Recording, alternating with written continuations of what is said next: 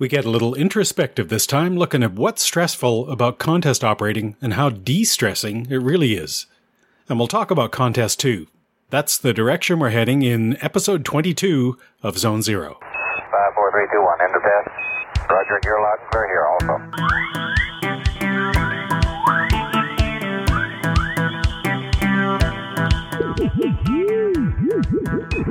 4, 3, 2, 1.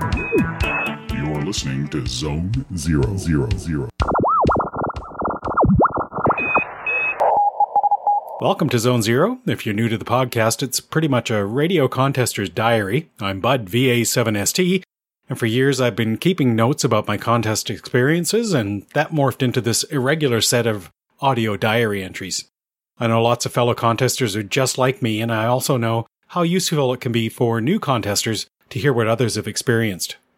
I thought this time out we'd consider some of the virtues of contesting that have little to do with competing and everything to do with well-being and what our fun pastime, this avocation of the air, does for us.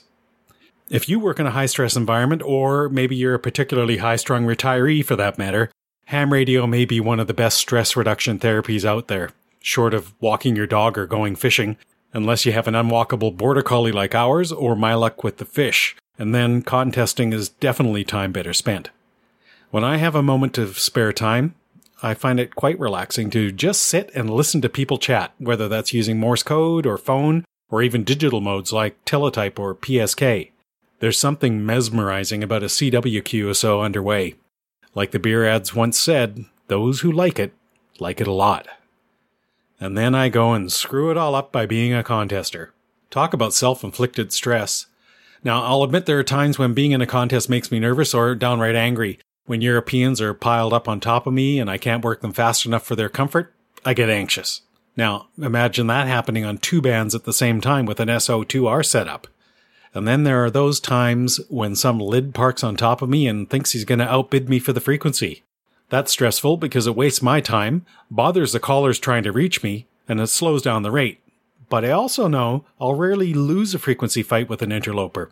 I don't obsess about holding a frequency, as I know most of the time interference is not intentional, and many times I'm the low-power guy the other guy probably can't hear, but I do have a secret weapon in those instances, and that's the sustained pressure of all the stations trying to work me. Maybe I'm lucky. The VE7 or BC multiplier is pretty valuable in most contests. People want it more than the other guy's multiplier, and they eventually drown out and chase away persistent irritants. People that are co-located right on top of me. Stress relieved. I find the weekend flies by if I'm in a contest. I get into flow and I don't think about work for hours at a time, and certainly not nearly as often as I do without a contest to focus on. But perhaps the greatest anxiety reducer, for me anyway, is social interaction. Being with other people, and in particular, others who share your interests or a common goal. During any one contest, you might spend 5 seconds in contact with a fellow contest operator, making your exchanges. But over a lifetime of contesting, you begin to feel a strong sense of kinship with your competitors.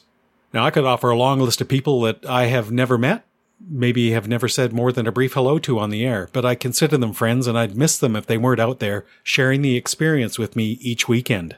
They don't know it, but I smile to myself every time I work fellows like John, W9, ILY. We've worked literally hundreds of times over the years, even when he was in PJ4.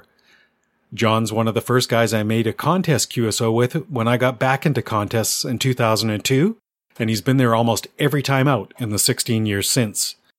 I don't know John, but I consider him much more than an acquaintance. He's a colleague in a common pursuit. And that's a pretty wonderful feeling. Now, multiply it by hundreds, because John is far from alone on my list of people I don't know, but with whom I share a special sense of camaraderie. Don, K0FX, John, K4BAI, Tim, N6GP, Aldo, YV5AAX, or Phil, GU0SUP, and so many others. They light up my day when we work and get to say hello one more time. If I hadn't been hooked by contesting as a teenager, I wouldn't still be at it, and I wouldn't have those frequent moments of warmth on the air, and I wouldn't have the other things that have come to be so valuable in my radio life. The people who have indeed become close friends through visits and long emails and phone calls about our antennas, and kids and graduation and illness and plans for next weekend, and yes, through those short, almost meaningless contest QSOs. I don't underestimate the power of such simple interactions. We do call it contact for a reason, and it feels really good. Stress relieved.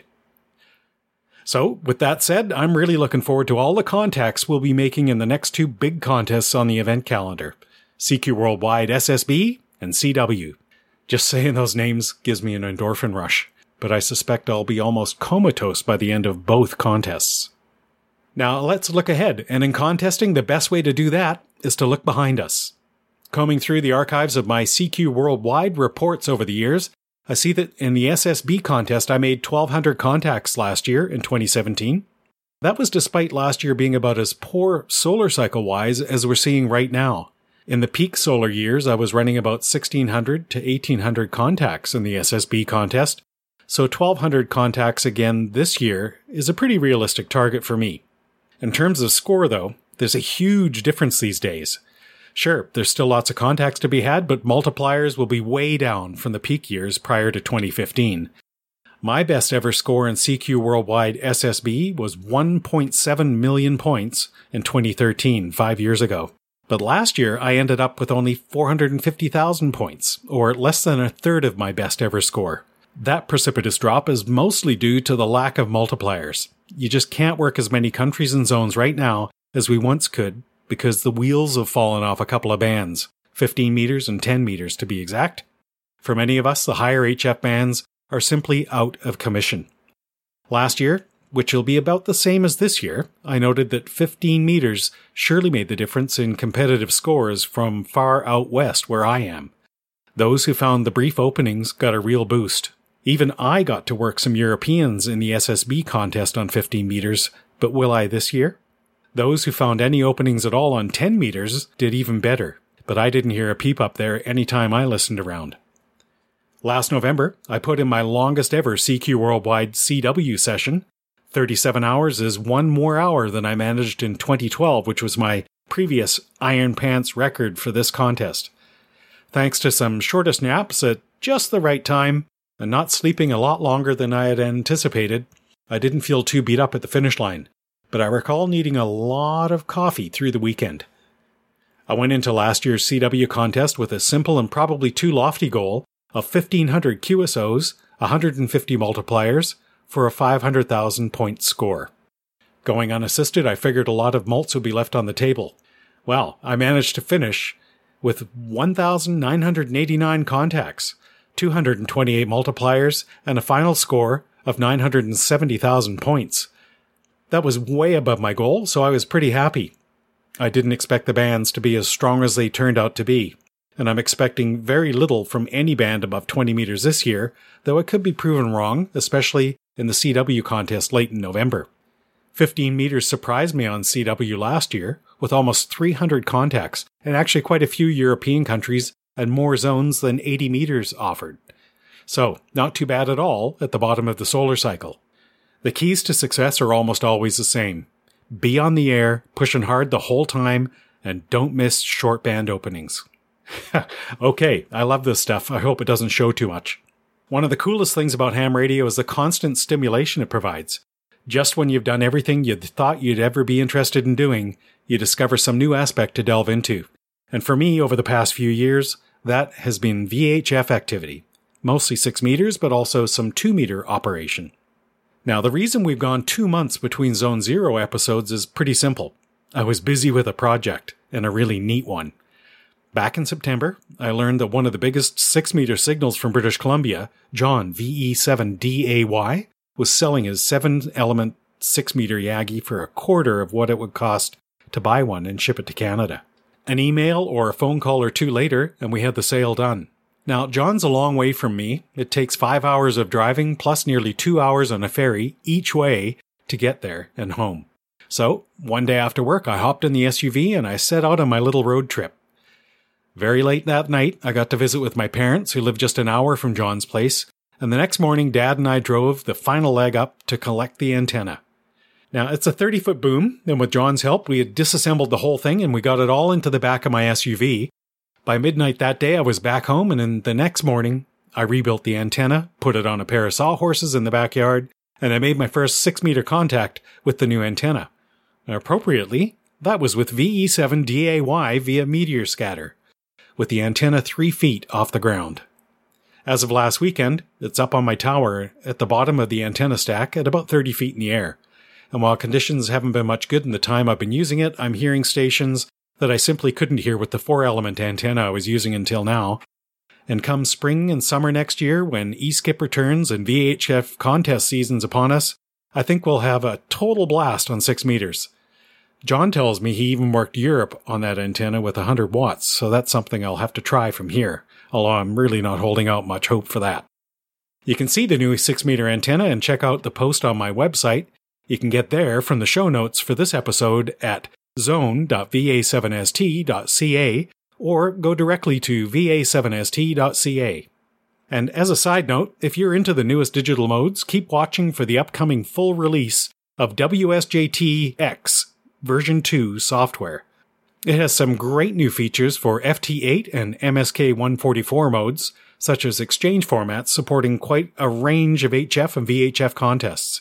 But a word of caution, some of the new features in version 2 aren't backwards compatible with earlier versions, so Joe Taylor, K1JT, and the amazing development group are helping to get everyone quickly migrated to the latest software to avoid confusion on the bands. And hey, how about that macrothon contest, or, in my case, a half macrothon? Before we wrap up, I wanted to mention the always great Macrothon Ritty. It was this weekend, and it was a lot of fun running low power to see how many points I could make. The exchange is a grid square, and you get a point for every kilometer between you and the station you're working. I only put in a few casual hours, 5 hours in total, missing the first of the 3 8-hour segments, but I had a great time without the added stress of running an amplifier. On Ritty, pushing the amplifier can be stressful. You never know if you're going to blow up a tube. I made 500,000 points last year with low power, and this weekend was even worse with just 314,000 points using 100 watts. That's a long way down from the 3.3 million points in my peak outing back in 2013, though I was using high power that year. Sadly, I ended up with only 2 Europeans in the log on 20 meters this weekend, which is really sad because they're valuable at 8,000 points each.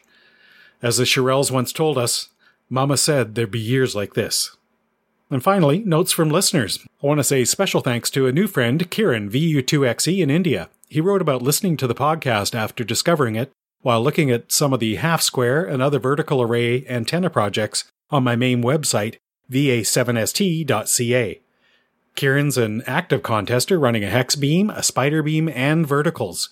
I've used all 3 of those antennas here at VA7ST, and he should be doing really well with that setup and so many great options to turn to. In the upcoming CQ Worldwide contests, watch for Kieran using the special call sign Alpha Tango 3 Alpha. Namaste, Kieran, and thank you all for checking in. If you'd like to share something about your contesting setup or experiences or thoughts about what we're doing here, just send me a note at bud@va7st.ca. That's it for this episode of Zone Zero. Now let's go get 'em. I'll see you out there.